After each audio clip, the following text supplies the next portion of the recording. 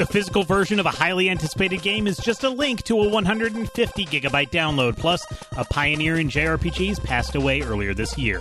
Tonight is October 30th, 2022, and the Bobby Blackwell Show, featuring your calls and chat comments, is up next. So you would say even if... Okay, I'll let you go. You talk. Wow, what happened to your voice? Thank you, Skype. So video games, that's what the show is about. This is that one Ake Ripper from Sweden. And what's with all the Halo hate, Bob? You've been hating on Halo a lot lately. I just don't like shooters. I'm not saying it's a bad game, I just don't like it. Billy OK says he can't be seen in public playing games that aren't hardcore. What will people say? And What Up G and Chad is once again talking about wrestling. That's why it's not because they hate the fans, it's more because they have to start from scratch. Hogwash later. From a little room in Atlanta, Georgia, Bobby Blackwolf. Don't look for a costume today. I don't do costumes, even though I know is the night before Halloween.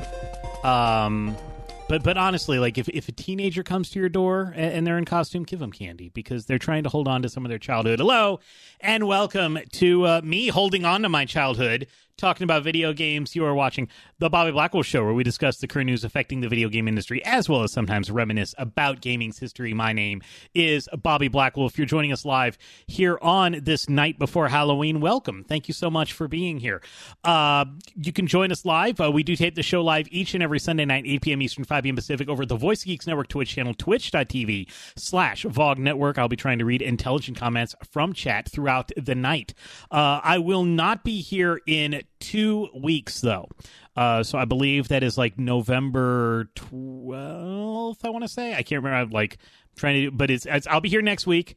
I will not be here the following week, and hopefully the week after I will be at DreamHack Atlanta. So hopefully that's going to come through. I'm still waiting to hear more about if I'm going to be officially involved or if I'm just going to be attending as a person. But I will not be here the night in 2 weeks from tonight. So it's just going to be OLR that night.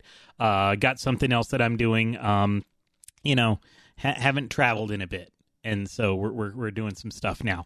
But other than that, each and every Sunday night, except for maybe also like 2 weekends in December, I'll let you know. There may be some weeks off. I may be taking a couple of weeks off during these winter times. But we'll cross that bridge when we come to it. But if you cannot be here live on Sunday nights, like I probably won't be for another couple weeks, we are a podcast, and you can join our Discord server, vognetwork.com/Discord. That is where I will be reading things throughout the week. That's where I'm posting things throughout the week. And you can all even suggest stories or ask opinions on things throughout the week from there. And some of that content I even pull in and put in here on the show. I do want to talk real quick about somebody that we lost earlier this year that we didn't know about. We knew about her, but we didn't know that we had lost her, and it's Reiko Kodama. And Reiko Kodama was a pioneer in JRPG and early game development, and we lost her actually earlier this year. And the only reason we found out about it so far is because there was an in loving memory tribute in the credits of the Sega Genesis Mini 2 that is starting to get out. I get mine in about a week and a half. I did order it, and so it's been shipped out of Japan, and so it's going to take about 2 weeks to get here. But IGN reports that Reiko Kodama, the pioneering developer behind Sega classics including Phantasy Star and Skies of Arcadia, has died. The rumors began after a memorial message to Kodama was spotted in the credits of the Mega Drive Mini 2. Asked whether the message was indeed intended to indicate that Kodama had died, Sega producer Yosuke Osunari said that she had. He wrote, quote, "As you understand it, we respected her," unquote, because Okunari-san got a tweet, somebody tweeted and said, usually this means somebody has died. Is that what this means? And yes. Sega subsequently confirmed that Kodama passed away in May, but was unable to share any further details out of respect for the privacy of her family. Sega of Japan added, translated by IGN Japan, quote, "We pray that the deceased will rest in peace, and we offer our gratitude for her enormous contributions to Sega," unquote. So she was also known as Phoenix Rie in her early works, or Rie. I'm gonna guess I should probably use the Japanese pronunciation.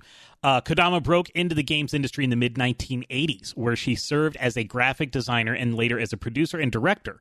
Her credits included Sonic the Hedgehog 2 and Skies of Arcadia, but she is best known for her work on one of the creative leads of the Phantasy Star series, serving as the director of Phantasy Star 4. Though lauded as an industry, as a pioneer in an industry dominated by men, Kodama was famously averse to the spotlight, deflecting credit to the rest of her team when she was awarded a Pioneer Award at the Game Developer Choice Awards. What she had said in an interview, quote, "I'm not sure if it's because of Sega's corporate culture or what, but I've never felt that I was at a disadvantage just because I'm a woman. I've been working on various things related to game development for over 30 years now, and since joining Sega, I haven't been treated any differently from men," unquote. And then in another interview, she said that she didn't think it was unusual for women to play games, observing that girls often gravitated to RPGs. One of her most notable works, Phantasy Star, stood out because it was one of the very few games with a female protagonist at the time. She said, quote, "As I'm a woman myself, when I make games, I try not to just have them be male fantasy figures as people needing to be rescued. I like to make female characters people of both genders can relate to. But we are seeing more strong-willed women in games geared towards female audiences," unquote. She did remain active in the industry until the 2010s, continuing to work on games including Seventh Dragon and Sega Ages. She leaves behind his legacy as one of the foremost female developers in gaming history, her 35-year career in the industry serving as inspiration for many women to follow. So our thoughts are go out to her family. Apparently it was back in May, and they just didn't mention it, so our thoughts go out to them. She made a big mark on the industry, and I thank her for everything that she has done for all of us. Dark Tetsuya says, "I never heard of her until this story, but she definitely left quite the legacy. I loved many of the Sega Ages releases." And Mike Def says, "May she rest in peace and may her legacy lived on." I don't think she wanted the spotlight, so she was totally fine with you never having heard of her. She was not the type of person to put herself forward like that. But thank you to her and to her teams for making all of that successful. So, I'm an Atlanta native, and I gotta say, I'm very proud of my city. And there was a major event here this weekend that, if I didn't know from other people here in the Atlanta game development industry, if I didn't know them, I would not have known that this huge event was happening in my backyard. I'm kind of sad about it, but I actually was pointed to this by Redditainment on Twitter, who just sent me a tweet and just said thoughts, and sent me a retweet. And so this is from Gene Shorba. And the tweet reads, "I hope this Atlanta League of Legends esports event puts the South doesn't care about esports narrative to bed for good. This is an underserved region that doesn't get the respect it deserved. Large groups of attendees drove 5+ hours to attend the first Tier 1 esports event in half a decade. People always point to the Miami LCS finals, and I say that was the least accessible finals of all time. 14+ hours from Atlanta." So this weekend was at State Farm Arena, which is where the Atlanta Hawks play, was the Worlds 2022 League of Legends, and it's the semifinals. So I believe the finals are in San Francisco, but they had the semifinals here in Atlanta. In fact, I don't know if they're going on right this minute. I know tonight was night 2, but it was here. And the reason it's here in Atlanta is because it was originally supposed to be in Toronto, but because of COVID restrictions and getting people into Canada, the government was making it very difficult for multi-entry visas, and so they had to move it to a place where it was easier to get the competitors. And they moved it to Atlanta, and very, very little fanfare locally. Yes, there was fanfare on gaming sites and gaming blogs, but I had to look, and I did find our local paper did have one article about it back in June. but there was nothing about it this weekend. And even being here in Atlanta, unfortunately, like, I don't know if this was the local convention center authority or State Farm Arena, or the fact that we're in the middle of, like, right near midterm elections, so there's no ad space available. But there was nothing outside in, like, on the streets, no billboards, no flags, or anything that mentioned this. So, but my thoughts on this, other than I think the Ferris wheel that we have right by the arena had, like, the World's 2022 logo on it. And that was the only thing that you would see that would promote this. There were concerts being promoted and stuff. But what I got to say is Atlanta showed up. And the Southeast showed up for these esports events because I don't know much about the esports scene. It's the one side of video games that I don't participate in. It's not that I don't understand it. I absolutely 100% understand it. That is not it at all. I totally get it. And yes, I even understand how League of Legends and other MOBAs are played. I get that. It's not something, I think it came about too late for me to concentrate and make that what I really want to focus on in gaming. The closest I get to this is I am in the speedrunning community, which is also kind of a gaming competition in a separate sense.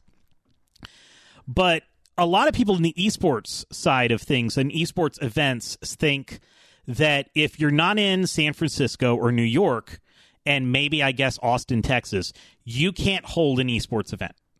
Like, it's just not going to be popular. Let me tell you, this thing sold out in 10 minutes. 20,000 people. And I'm actually showing some B-roll from the Magical View Prophet who on YouTube, because he was in the upper deck. So this is actual, like, shot from him or that for them. And the seats are full. Like, you're not seeing a lot of empty seats that would indicate, like, oh, a bunch of resellers bought them and people didn't buy things. This showed up. And it's because this is the first first major esport event on the East Coast that was accessible to a lot of people. Miami, not very accessible. Especially if you're a young person and you don't have that much cash, it's quite a haul to get to Miami. Miami's 14 hours away driving from Atlanta. However, most of the East Coast is within 14 hours of driving to Atlanta. And some places are even closer. As Sharon and Matt says, these esports events hell out when they do happen. We've had a few sellouts in New York City when they hosted League of Legends events in Madison Square Garden. And what esports professionals would tell you is it's because it's New York. New York and San Francisco can sell this out. Nowhere else in America can sell this out. Atlanta sold it out. And this is a semifinal. This isn't even the finals. The finals are later. This is just the semis. And we sold this thing out in 10 minutes. HDI Andrew is in chat saying, the energy there has been insane.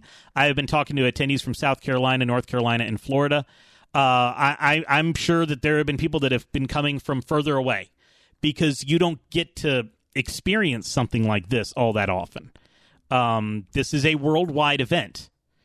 And so I think this is great for the city to attract more of this stuff. I just wish that Atlanta embraced this more, because it seems like, and I don't know if it's because this was a last-minute move. It was originally supposed to be Toronto. I don't know if that's the issue.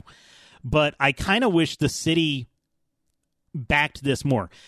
The city of Atlanta does more for Dragon Con than it does for this worldwide event being basically being transmitted all over the world.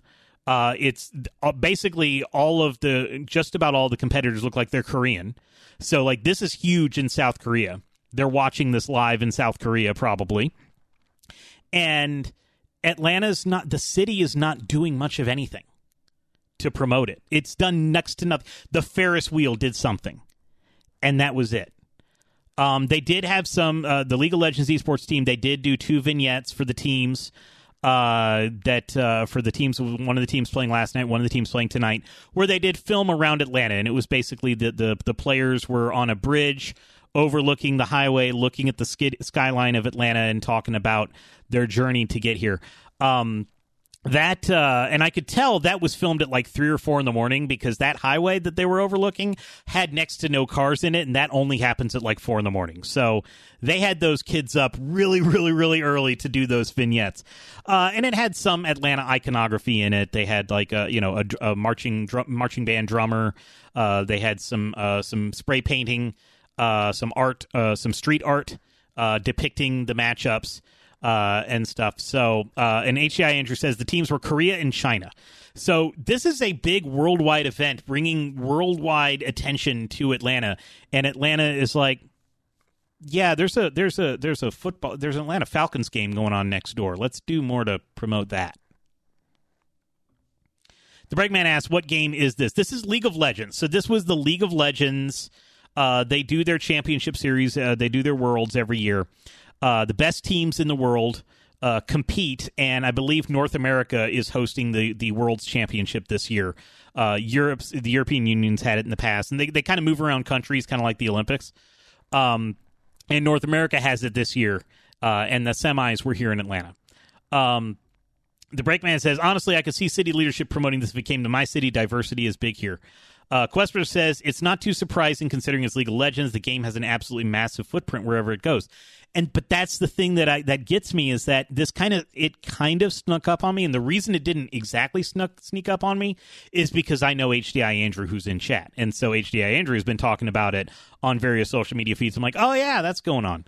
But if I wasn't that, like, I would have had no clue that something like this was happening here. And I kind of wish, I hope that maybe now that we've, been able to sell out the arena in 10 minutes with 20,000 seats, and I don't know if that was like, it might be 40,000 because, like, who knows if it was just you only got tickets for one night, so there was 2 nights, so it all sold out. I don't know if that's maybe going to make city leadership kind of wake up and say, hey, this might be a new way to bring revenue to our city and embrace this. The Breakman says, obviously, I've never seen this game. Yeah, so this is the game, League of Legends, for people who haven't seen it, because, like I said, it's not something I cover a lot. League of Legends it's a MOBA, multi-online battle arena. And I believe that's what it actually stands for, but it is a MOBA. And essentially, it is a 5-on-5 team versus team, and you're basically trying to destroy the other team's base. And there are, much like Overwatch, there are heroes that you can play, that you play as, and so that's your abilities, but you're ultimately working as a team with your different abilities to take over the other team's base. And that's and it's very does lend itself to sports because and sports commentating because there's the how do you choose what you're going to be doing, what hero you're going to have, and there's even like half of the game actually, or half of the broadcast is actually them picking their characters. Because it's really interesting, and Smite does this too. And I can't talk about esports in Georgia or League of Legends in Georgia legally without mentioning Smite at least once, because that's made here in Atlanta. It's a legal thing. Congress passed, the state legislature passed it a couple years ago. I'm totally making that up, but anyway, half of it is selecting your heroes, but also blocking what heroes the other team can pick. So you actually say, no, you're really good with that character. I don't want you to use that character. There's a lot of stuff, and I kind of get it. I understand, but the reason I don't really follow it is because I haven't learned all the intricacies. So, like, it doesn't, when they slash a character, when one team tells the other team they can't use a specific character and the entire arena goes wild, I don't get it. I don't get that. It's not that I don't get the video game. It's just this particular game. Just like rugby and cricket. I don't get those, but the crowd goes wild for things that happen in that as well. So Red Entertainment, I basically told him, I want us to be, I want Atlanta to be more of an esports hub. We've tried. We've got some stuff. when Turner was doing their esports thing, when Turner was doing that, Turner Broadcasting, they had their TBS show. Their studios are here, so they actually built an esports arena here in Atlanta. And I think they did some, I think it was like some fighting game stuff was done here in Atlanta. Obviously not at Evo level, but they were filming here, and they even used like the NBA on TNT set for a lot of their stuff, and they even aired it on TBS. I remember watching it and stuff. So we've had that, and we've also DreamHack Atlanta, which I'm going to sit here and say is basically it's an esports convention. That's what DreamHack is. It's more than that, but it's very much it's a convention for esports, and Atlanta is one of the few cities where they hold DreamHack here in the U.S. They've got a couple of different DreamHacks around, but Atlanta is one of their big ones, and that's in a couple weeks. So I kind of feel like I need to get more into esports because like I'm really excited about stuff like that happening in my city. And I kind of I guess I need to just figure out how to get into watching and understanding what's going on, which is, I've recently done it with soccer. I did not know soccer all that much until about 5 or 6 years ago. I'd watched the World Cup, but I didn't really understand anything. Now, I'm actually a season ticket holder for an MLS team, Atlanta United. We had a crappy season and had some crappy news earlier this week about our star, but I now can explain offsides to you. I can explain some of the penalties and stuff, and it's just I've got to take the time to do it. So I don't know if it's going to be League of Legends or Smite, because if it's not Smite, I'm probably going to get arrested because it is against the law here to not mention Smite. And HDI Andrew says the Brawlhalla Championship is here next week. So if you remember Brawlhalla, it's a fighting game kind of in the same kind of look and feel as Smash Brothers, but that was made here in Atlanta, and Ubisoft bought Blue Mammoth Games. So there has been a huge push to get more esports here, and there's even Skillshot Media was basically broken off from High Res Studios to promote more esports in Atlanta and do a lot of esports stuff here. So my thoughts are, I kind of wish the city embraced what happened this weekend more, because I know that there are people in leadership in Georgia government that do embrace the stuff like the esports, and the colleges have esports teams now and stuff. And I'm the only disappointment is that the city didn't embrace this more and at least put up like Worlds 2022 flags around the arena when it was happening, or in Centennial Olympic Park, which is right across the street. They could have done a little bit more, but I also understand, the Atlanta Falcons had a home game this week, and they take over that entire area for all their stuff, and so it was probably kind of hard to do all that stuff. So, HDI Andrew says the Brawlhalla Championship, you can go ahead and post a link. It's at the Cobb Galleria. Which is it's more of that's actually where Southern Fried Gaming Expo was. There have been a couple of, I think there was a Smite Championship at the Cobb Energy Center, which is it's a theater. It's a performing arena theater. You would recognize the front of it if you ever watched The Walking Dead, because the first season of The Walking Dead used that building as the CDC, and it blew up at the end of the first season. So it's still standing. They didn't actually blow it up, but I know there was a Smite Championship there, and that sold out. And that was packed house. I wish it's more on me. I wish I kind of understood more about the rules of some of the games. And it's not that I can't. It's just I haven't sat down and tried to do it. But what for me with esports, what happened to me in esports, why I was kind of turned off on them in the beginning, it goes back to Anime Bros. So back 20 years ago, when Smash Brothers Melee was a big thing, I ran into some Melee bros when I was staffing an anime convention, which was happening this weekend that I didn't go to, Anime Weekend Atlanta. I was video game staff about 15 years ago, and I ran into some of those Melee esports people, and they were not very pleasant to be around. And so that turned me off on supporting esports stuff. So when things happened more, that turned me off. And then also, unfortunately, I am an older person, and one of the hallmarks that I noticed, especially about 10 years ago, maybe, and it's probably still like that now, especially in the FGC, the fighting game community, but also when ABC, our big ABC television network, aired Overwatch League. They actually aired some Overwatch League stuff on ABC. It was on network television. And when I value things like sportsmanship, And that's not exactly a thing in some of these communities. Like fighting game communities, trash talk is half of the fun. And I'm not into that anymore. Maybe when I was, 18, 19, I probably would have found that funny. But I'm not into that anymore. And when the Overwatch League was on ABC, one of the teams just demolished the other team. And they did an interview with one of the people that was on the winning team. And they basically said, well, the other team sucked a whole lot, so we decided to just have some fun and just prove how much better than them we were. And I'm like, that's not a great first impression. And they aired that on TV, on network television. They aired that interview. My wife was watching with me, and that was the first time she had ever seen any esports stuff. She said, yeah, I'm not interested. If there's not sportsmanship at the end, when yes, go after it when, in between the bells or whistles or chimes or honks or whatever, starts and ends a match. Yeah, but once that's over, like, be a good sport. And that doesn't have, like, I can see, I think in League of Legends, like, they do actually do a, congratulatory, handshake, at the end of the match. But generally, I've seen in esports that there's not that much sportsmanship, because that's what the adults do, is the sportsmanship. We're real, is kind of the sense that I get.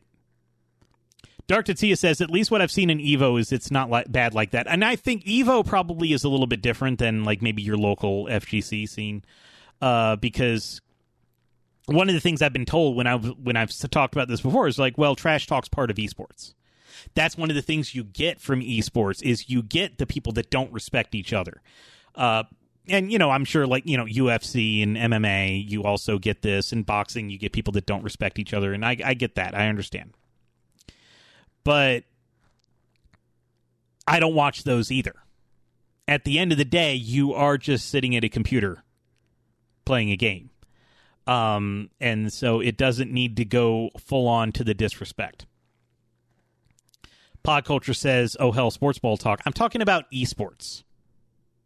I'm actually talking about esports. I'm talking about kids playing League of Legends and playing League of Legends really, really, really well. Super well. And if you understand everything that's going on the screen, it's super exciting. Questbuster says, League has the same problem. The online community has a rep for being toxic.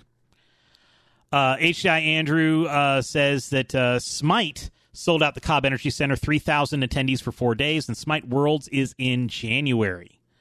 You can find out more about that at smitegame.com/SWC. And then also Brawlhalla is at bcx.live is where you can find more about the Brawlhalla competition. And Podculture says esports ball. Well, if it was Rocket League, it would have sports ball, but League of Legends doesn't have a ball, so it's sports magic missile, I guess. And HCI Andrew says, hate to say it, but the Smite event is in Dallas.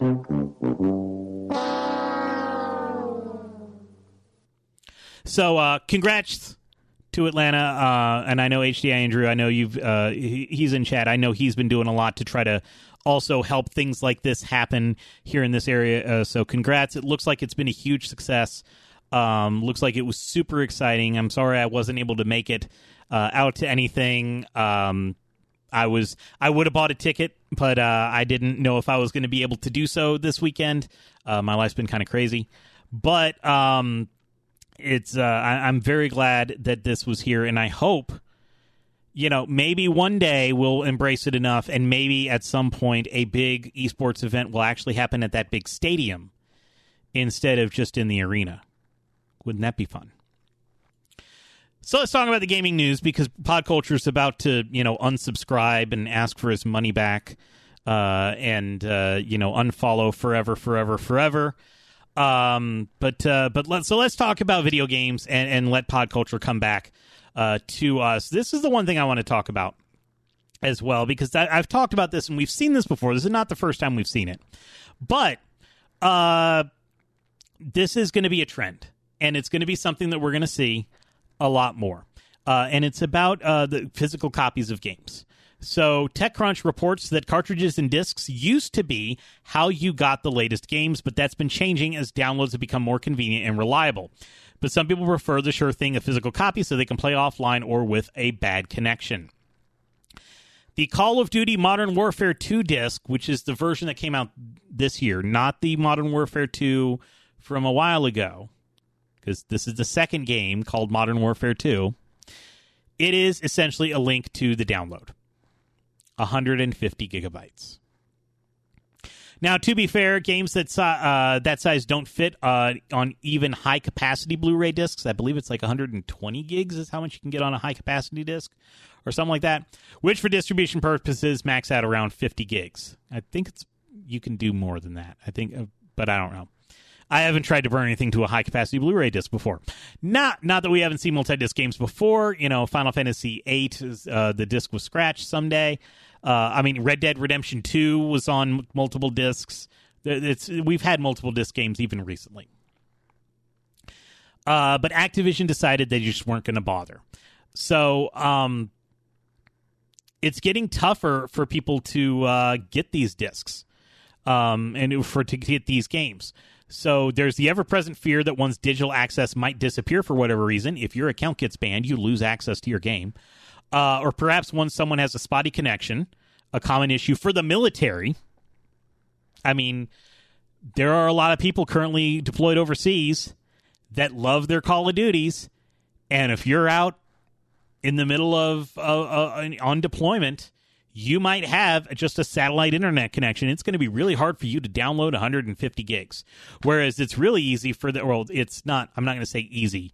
It is possible for them to get the physical discs to whatever PBX exchange or whatever that is on your military base where you can go get the disc.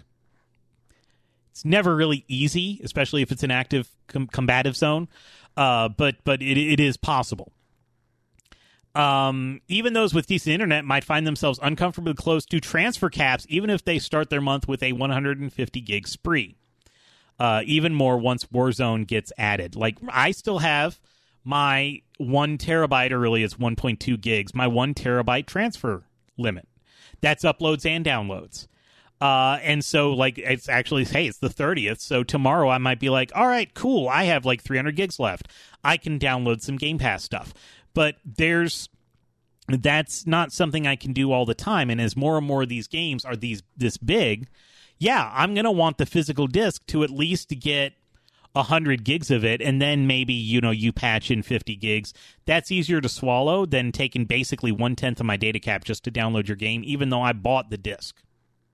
The 72 megabyte app, it's only 72 megs on the disc, is basically just an authenticator and shell that initiates the enormous download process. So most of those 72 megabytes, according to this author, might just be the 4K video files of logos. Probably. There's even a pre-order steelbook bonus. It's a metal case for the disc and anything else it comes with. Players may be disappointed to find out that this fancy reinforced packaging protects nothing of value. Obviously, there is great waste entailed in the production of perhaps millions of discs, although the numbers are likely much lower than they used to be for no reason. But waste is endemic in consumerism. The bait and switch of it is the galling thing that Activision is taking the worst of both worlds. And this has been happening on PC for a while. The last PC game I bought, and I don't know what it was, but I bought the disc, or the game, and I opened up the case, and it's like, here's your code for Steam. It literally, it was a DVD case, but there was no disc in there. You open it up, and in the little circle, there was a card that had the code that you would put in on Steam. Yeah, and Tiger Claw says, you kind of see this in action when you load a game that's backwards compatible on the Xbox Series X. It downloads the full game only using the disc for authentication. That's a different case because it's a different program. The Xbox Series X cannot emulate what is actually on the disc. It cannot emulate the ones and zeros that are on the disc. What they're providing you when you download is a different compilation of the game. They compile the game differently to let it run on the Xbox Series X. So it is not true backwards compatibility in the sense of you put the Xbox 360 disc in and it just plays. Can't do that. They can't do that on the Xbox Series X for whatever. Their workaround is you download a different version of the game. That disc acts as your key that says, yes, you can play this, but you download it because it's actually a different game. Now, Tiger Claw said physical media are great, can be susceptible to disk rot. At least some point that materially contains the data on the disk will deteriorate and become unreadable. And Tiger Claw says disk rot takes like 100 years to happen. Sure, CDRs and low-quality burn disks are like 25 years, but both last longer than a company wanting to allocate server space for a long, dead game. And I mean, I will also say, like, I actually have here on my desk, because of the previous story, I have Skies of Arcadia. So for the people on the podcast feed, since I'm on Twitch and I'm on video and people can actually watch me talking to a mic for whatever reason, I sometimes put things around. And so I actually have like the boxes for Phantasy Star 3 and 4, because we were talking about Reiko Kodama earlier. But I also have my Dreamcast version of Skies of Arcadia. Now, unfortunately, I can't play it. And I learned this a couple years ago because I put it in my Dreamcast and I can't actually get past. And it is because the disc has some scratches. I did not own this disc originally. I saw it and it was at a good price. But it's actually like okay, there we go. You can actually see that like this disc is not in great shape. So even though I have Skies of Arcadia, I actually can't play it because it hangs. Like, I think one time I got through the opening scene, the opening movie, and then the Dreamcast just couldn't read it anymore. So you have those issues, and that's something that digital downloads can solve. However, the other side of the coin is things get delisted. Hi, PT. How you doing? So even though you've bought something, and we're seeing this more and more now, like in movies, like Sony has done this to people, and I think Apple's even done this, people that even if you bought something on like you bought a movie or a TV show on the PlayStation Store or on iTunes or something like that, there's nothing guaranteeing you that you're going to have access to it forever. Sony has pulled movies off their service. Even if you bought it, you can no longer download it. And we've even had some people that were listeners of this show that would talk about how they lost all their purchases. They delisted those movies, and even though they bought it, they don't have access to it anymore. You're seeing it in music because there's a lot of younger people are saying, why do you still have CDs? Why are you still owning CDs? Why do you collect this stuff? I could pull it up on my phone on Apple Music or Spotify way quicker than you could find the CD and find a CD player and put it in. And you're right, that's true. Until you learn that Spotify removes people all the time. Like, and like at my work, they were talking about this recently. I guess Snoop Dogg removed like all his music off of Spotify. So you don't actually own the music there. You're using a streaming service to play it. And, Game Pass, like if we want to talk about games, Game Pass does that. They remove things off their service all the time. So having access to something even after the company says, no, you shouldn't have access to this anymore, there's something to be said about that. And we are losing that. And we are going, we're quickly going away from that. And I understand, yes, you can, watch movies on Netflix and even watch them in 4K. I can tell you right now, the 4K UHD Blu-rays that I have for movies look way better than the 4K streaming UHD streaming movies of the same thing that I can get off of Vudu. S. Jeremy Matt says, Nintendo is about to delist a bunch of 3DS games. Some of those games are going to be gone for good. And I kind of tried to sound the alarm on this until I was like, oh, Steam is really convenient. So I was like, okay, cool, fine. But not having to always swap out cartridges in my Switch, I'm like, okay, I'll buy that on digital. But we're going to lose a lot of stuff if we're not careful.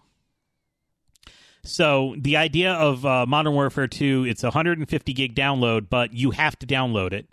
And if you can't download it, then I guess you're not going to play it, because there's no way you're going to be able to get a physical disc with it on it, or even have most of it on it. I can see that this is where things are going to go, and I'm actually going to talk about something that's a little bit different in terms of this, because there's another reason that companies may not want to have a physical game. Cory Barlog, who I always want to say Cory Balrog. I always want to say Balrog, but it's Barlog. God of War. So what happened is, this is also a PSA, be very careful, because some retailers broke street date on God of War Ragnarok, and there are people that are posting spoilers all over social media. Cory Barlog tweeted today, quote, right now I can really understand the benefit of having just an installer on the physical disk. SMH, unquote. Cory is actually saying that he wishes that God of War Ragnarok just shipped with an installer, because then even if a retailer broke street date, you wouldn't be able to download the game for 2 weeks. And the more things like that happen, I can see that game developers are going to love having digital-only releases. They may also love having, a subscription service where the game's delisted. One of the things that I have said multiple times that game developers are probably going to love, or game publishers, publishers, would love about something if Stadia worked out, which, that another streaming technology where this game streamed to you. If Stadia worked, if Stadia worked out, or if xCloud Game Pass works out, or, the Logitech G Stream and the NVIDIA Shield and stuff like that. Here's the great thing about this. If you're a publisher, there's nothing to pirate. It is impossible to crack and pirate a game that is only available via streaming. The Breakman says, you're just now realizing that. No, I actually said this back when Stadia started. The best thing about a streaming service like that is that you don't have an executable to crack. Your cracker groups can't get at it. The only way you would be able to crack the game is if somebody on the inside leaked you the executable, and then the cracker groups could then get it and release it on torrent sites. That's going to be the next step. Is now you're going to have to just stream the game. You don't even get the local copy of the game. Because PT, even though it's delisted, you can get your hands on PT through means that I'm not going to talk about on Twitch. And don't put it in the chat room. I don't want VOG to get in trouble. But it is possible to get PT installed on a new console today. So streaming makes that even harder. Questbuster says, companies like Electronic Arts and Activision already make so much off of digital sales, they can cut. They want this digital future because it controls the control it gives to publishers is immense. They can cut out retail entirely, just as they can cut out manuals from physical releases. Oh, I mean, it's manuals have been gone for a while because they're like, nobody looks at this. And what does suck is they don't even make like a digital manual. Like they're just like, no, it's all in the game. Like, and one of the things that sucks for me is like if I come to a game a long time later, I need to remember what buttons do what. In the old days, I could just like pull out the manual and be like, oh yeah, like on page 2 it had the controller and it was like, here's what the buttons do. I'm like, great, cool, awesome. Like, I've got it for Skies of Arcadia right here. I've got Skies of Arcadia right here. Here's the manual on Skies of Arcadia. It's got a Phantasy Star Online ad in January 2001 on the back. And then, but, you look in here and, like, page 2, basic controls. Here's how you play this game right here, right? So we don't get that anymore. Now it's buried under menus, and they don't even make like any kind of a manual thing. The Wii U and the Wii especially, I remember, actually had manuals like that you would scroll through. And, you would scroll through the manual and you could load it up on the pause screen. You could actually it was in the part of the OS. We don't do that anymore. And Questbuster says, manuals equal additional costs for packaging. Put it on the disc, saves money. But manuals really added something to have a game, at least for me. They could put so much other stuff, like artwork and, stuff, better artwork. I mean, really, now that we've got really good artwork in the game, it doesn't mean that much. But, like, actual, like, good artwork from the 8-bit days, so you know what they were going for. You know what the character was supposed to look like. Fifth Dream says, now it's 20-hour tutorials looking at you, Xenoblade Chronicles 3. And Breakman says, 20? Yes. 20. And counting. Persona games also have long tutorials. So, but it's not 20 hours. I would say that the Persona games have like a 5 to 10 hour tutorial, but it's 20 hours. Yeah. And as Sharon Matt says, we used to get a digital-only discount. Now it's $70 across the board for games. So we're going to take a very quick music break, and then I'll be back. And if somebody does want to call in about this or to reminisce about manuals or anything like that, you can go into our green room over in our Discord server, vognetwork.com/Discord, and I will see you in there and then pull you in on the other side of this music break. You're participating with the Bobby Blackwell Show here on the Voice of Geeks Network at twitch.tv/VogNetwork.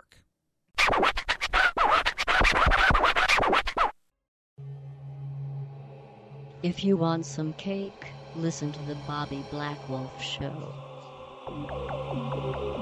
That's right, GLaDOS. Totally GLaDOS. Actually, it was Ellen McLean. I added auto-tune. I remember I was able to get a 30-day free trial of a program that did auto-tune, and I used on that bumper and then deleted the program. Anyway, if you want to leave a bumper, I do not have to auto-tune you. Just send me an MP3 of just your voice or a video of just your voice. I will choose which DMCA violation to put behind it. And send it to me. Contact me either on Discord or on Twitter, or if you want to email me, bumpers@bobbyblackwolf.com. That is where we are going to be. There were some good comments about manuals here because we started talking about manuals and things. And the Breakman says, kids today will never know the true awesomeness of game manuals. For some of us, we got into the manual before the game. What I actually said, and I said this in chat, but I'm going to say it again for the podcast audience, kids today will never remember that the Legend of Zelda's manual, the original Legend of Zelda, the 1985 one, it's dangerous to go alone, take this. That manual was 50 pages long, and it had a complete walkthrough of the first 3 dungeons. So they all were like, oh, Legend of Zelda, it just threw you in and it didn't tell you anything and you just had to figure it out on your own. No, we had 50 pages of stuff telling us what we needed to do. And it walked us through exactly how to get through the first 3 dungeons. So the manuals were essentially... Manuals went away when we started being able to get tutorials in the games, but the reason the old games didn't have tutorials because they didn't need it. They had a manual. Mike Dev said he was going to call in and talk about Tunic, which he's called in before to talk about Tunic, but that is essentially you have to go through an in-game manual to figure it all out. That's its gimmick, and it apparently does have an easy mode for me. Questbuster says Phantasy Star 2 came with a manual and a mini hit guide, which was pretty thick.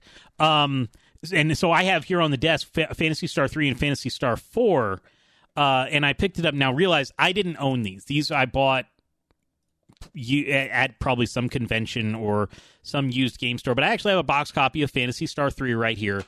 Unfortunately, the manual is not in it, but what is in it with the cartridge, I do have the cartridge, is the Phantasy Star 3 hint book. What's the secret? I could get it for only $14.95 with an asterisk.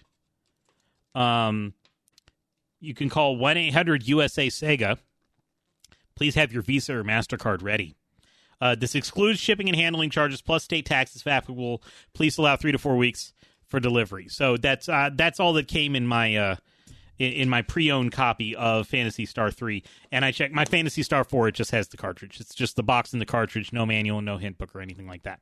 So unfortunately, I don't have any of those manuals to show off here. But people were talking about the manuals that they really liked and that there was a thing that they really enjoyed walking home, on the ride home, reading the manual. Now you can just read the back of the box stuff. So I hope that...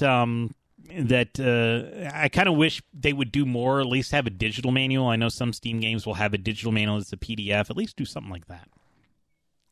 The Breakman says they don't take American Express. No. Especially back then. I don't know how it is now. And I know you were making a joke, but it actually cost companies more to take American Express. American Express took a larger percentage out of the sale and kind of there were more hassles with using American Express than Visa and MasterCard, which is why a lot of places didn't take American Express.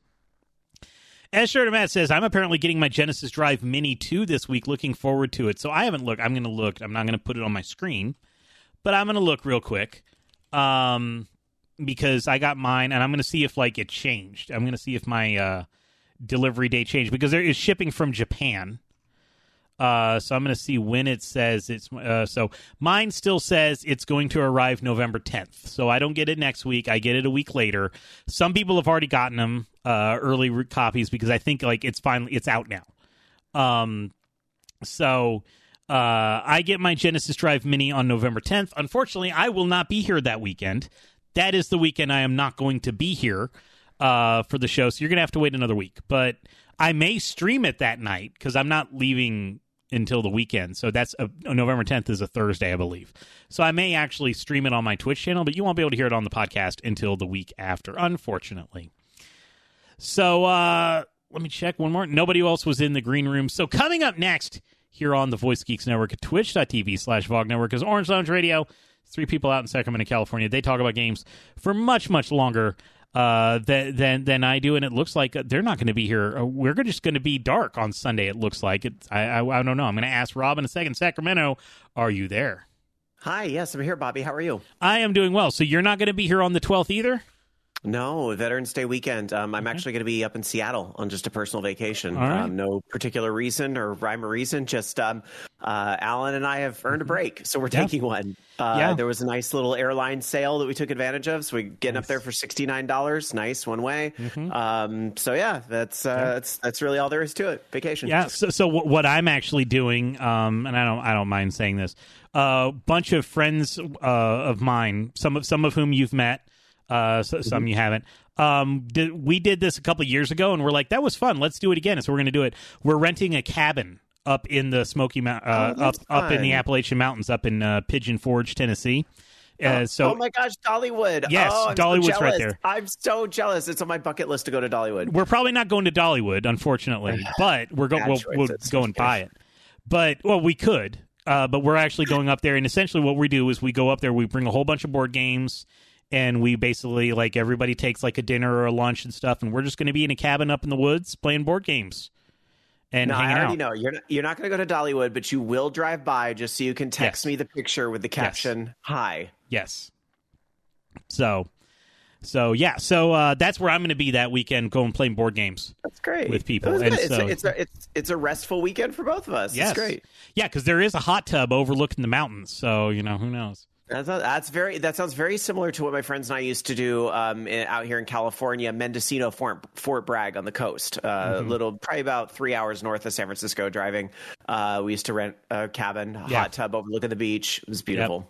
Yep. The Breakman says cabin in the woods to play board games sounds like the start of a horror movie. Oh, we make those jokes all the time. Oh, but you know what, though? Consider this part. I mean, yes, it's a great horror movie setup, but consider the fact that these areas don't really have cell phone signal. Well, I don't know about you, Bobby, but the place in Fort Bragg did not have cell phone signal. So you had to force all of the nerds off of their technology for a weekend. And it actually was pretty cool. Yeah. So unfortunately, we do have cell phone signal, and they do have Wi-Fi up there. So there is a Wi-Fi in the cabin, and like TV, and because so we could actually watch, because there's some of us cover years pod culture. There's a big sports ball game, so we can watch that on TV. But it's like direct TV setup. But anyway, yes, essentially the idea is you unplug, and we're going to just be hanging out with people and playing board games for a very long weekend. And so I'm really looking forward to that. That'll be fun. Yep. So the main story I kind of talked about tonight was physical games and stuff. Like, I don't think you get that many physical games anymore, especially because you don't have to worry about a bandwidth cap. But are you kind of worried about the trend of that maybe even the physical games are just going to be a download installer for the main game? I think it's just inevitable. I think it doesn't matter how I feel about it, because that seems to be the way the industry is going. And I think the God of War information tonight, with the leaks and everything, I think is very huge as to how it even frustrates the developers and how they kind of want to get away from it. You're right. The bandwidth cap, not having that anymore has made digital a lot easier. I still would say I like having the value of a disc, and even the install disc for Modern Warfare 2 is still going to have, value to it. I kind of like having that equity or what have you in a video game library, especially, as classic games sometimes go up in value. So I do still like to buy physical media sometimes. I think what's happened is a lot of my gaming has switched to PC, and guess what? In PC, there is no physical. No. There are no physical PC games anymore. I mean, yes, you all will yell an exception in chat right now. There is the rare exception, the limited run games, but by far and wide, it's Steam, it's Epic Game Store. PC already went this direction several years ago, so I think it is kind of inevitable for consoles. And I can't remember what it was that I bought, but the last game that I bought, and I don't know if it was Civilization or StarCraft, that was a physical PC disc. It literally, you opened it up and it was here's the download code, and that was it. Yeah. But they made it still in a DVD case. That was the thing that got me. So it was still with the circle, and you could put a DVD in there, and they're like, nope, no, not even putting that in there. We're just, here's the card. A lovely thing to have under the Christmas tree or Hanukkah bush, and ultimately on the shelf. That's it. Yeah, now, I mean, you can get, and what retailers are trying to do, and what some of the companies are doing to try to appease the retailers, is you can buy the card that says this download card, this card is Forza Horizon 5 or whatever. I see them a lot for Xbox games where it's not the code for money. It's literally you put the code in, and that's the game.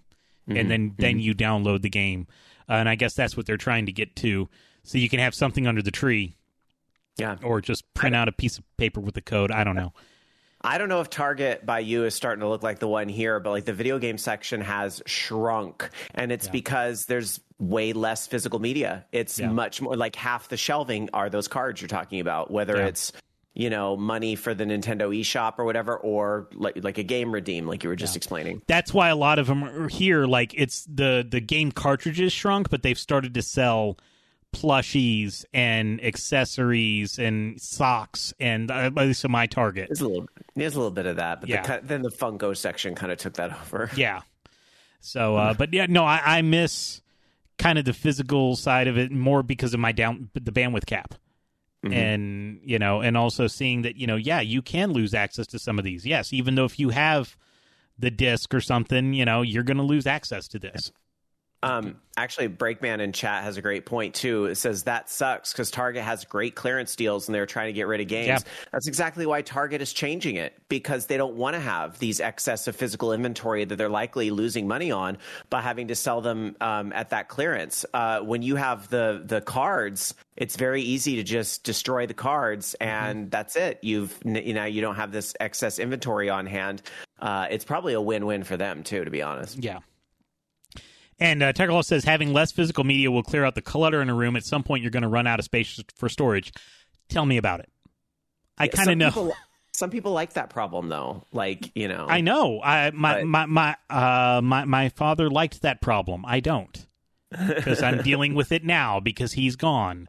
Yes, but there's also the organized. You know what I mean? Your shelf upstairs with your Intellivision boxes that actually look really cool. So there's when used appropriately, it can be a thing people want. Yeah. So but I'm actually going through that, and also instruction manuals. It's really interesting, going back to old computers and stuff. Because my dad had a lot of these, and it turns out a lot of software, computer software in the 80s and the early 90s. They had instruction manuals that were literally 150 pages long.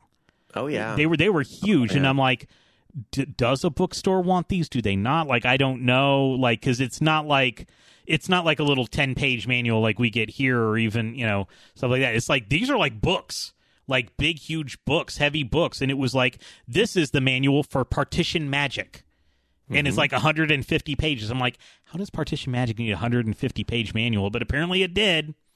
And I'm dealing with all that right now. Some of those, old school, D&D and tabletop inspired games that were on, Apple II, Commodore 64, they would come with full on novels, but that was part of the selling point. It was you get a game and you get a novel because the games were basically based on the novels. So there was a lot of crossover interest. Yeah. People would want both. Yeah. Yeah, I think I remember getting Space 1899 or something, and the manual was the story, and it was super thick, and I was too young, and so it was a little over my head. And I just thought, oh, it's neat. It's a game about Victorian spacefarers, and it was just so over my head. But I also remember a day when you would get a 40-page manual, but half the manual were pictures that were used for copy protection. Yeah. that you'd have to scan through to find the face or the code or whatever it is the game was asking I still for. have those and some of those for my Sierra games because I didn't crack any of the Sierra games on my old DOS box, so I still have to put in the phone number in Leisure Suit Larry of what's this girl's phone number. Mm-hmm. Or SimCity. Or the most infamous console cartridge, or most infamous console copy protection of all time, the code in Star Tropics. Yeah. Yeah. Which is fun when they had to like make that work for like the NES Classic, and how are they going to do that? And what they did for that code was for anybody who doesn't know, on the NES Classic, they put the code on the back of the box of the NES Classic. And that's also what I believe the PlayStation Classic did for Metal Gear Solid. Because I remember the Wii version had the online manual actually had a little animation of paper dunking in water and showing you the code. It was super cute. Yeah. Because Metal Gear Solid, spoiler alert, there was a radio frequency you had to tune to. The only way you would, and they actually would say in the game and kind of point you to, you have to look at the back of the box. Like, they said it as much as they could in universe, but it was telling you to look at the back of the game box. So they put that on the back of the PlayStation Classic box, that screenshot, so you could see the 180.35 or something that you needed to tune to. Yeah. So what else are you going to be talking about on Orange Lounge Radio tonight? Well, it was oddly a slow news week for this time of year, but we do have a couple items talking about what's going on in Xbox world. Just how much is Microsoft making off of Game Pass? It might surprise you a little bit. And then they are talking about potentially raising prices over there, but it's certainly not going to be happening before the holidays because they're not on the $70 level yet, but it's very likely that they're going to get there. We'll also talk about a horror game. It's an independent game that is getting sued because it's too much like IKEA. But to what extent do we get to have, parody laws and, things, can be inspired by things without necessarily having to have a license just because it kind of has a look and feel of it. We'll also talk about, unfortunately, you brought up one of the great losses in the industry this week. We had another contemporary loss happen just in the last day. So, unfortunately, a lot of loss this week. So we'll talk about all that coming up on OLR. All right. Orange Lounge Radio is up next. Thanks so much, Rob. Thanks as always, Bobby.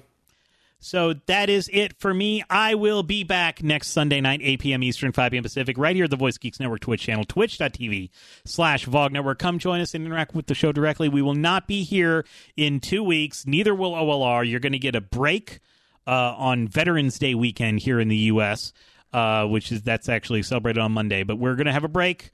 You're going to have none of us in 2 weeks, and then we will all be back the week after. But we will be here next week, so come back. See us next week. You can also find me on our Discord server, vognetwork.com/Discord. I am also still on Twitter as of right now, at Bobby Blackwolf, but I also have Instagram at Bobby Blackwolf, Twitch, Bobby Blackwolf, TikTok. I haven't posted on TikTok in a long time because I haven't figured out what I want to post on TikTok. But I'm there at Bobby Blackwolf as well. If you like the show, tell a friend. If you hate the show, tell an enemy. I don't care. Just tell someone. The show is not for everybody, but it may be for somebody who does not know about it yet. But we would not be able to make this live show work without the support of the chatters that go above and beyond. You being here is enough. That's really all we ask. However, I do want to thank Podculture for resubscribing on Twitch, which gives you access to our video on demand. You can actually see the VODs. You can actually watch me do this instead of just listening. The podcast is free, but we lock the VODs behind subscribing. So if you subscribe on Twitch, you can see all of those, and you get access to our emotes, little Wolfie Hayes head jamming with headphones on to music that you can use all across Twitch. But thank you so much, Podculture. I'm sure he wants a refund because I talked about sports tonight, but I'm going to think about it. No, I'm not going to give you a refund. Thank you so much, though, for your support for many, many, many, many years. I'm going to hit the button so I can get out of here and not anger Podculture anymore. So thank you so much. I will see you next week. And take care of yourself. Take care of your manuals if you have any for your old games because they're a dying breed. I'll see you next week. Bye. A winner is you. The views and opinions expressed are those of the hosts, guests, and callers only and are not necessarily the opinions of the VOG Network. People who need to hire new voiceover guys. Or your mom. Although if Bobby said it, it really should be. This has been a production of Bobby Blackwolf Studios.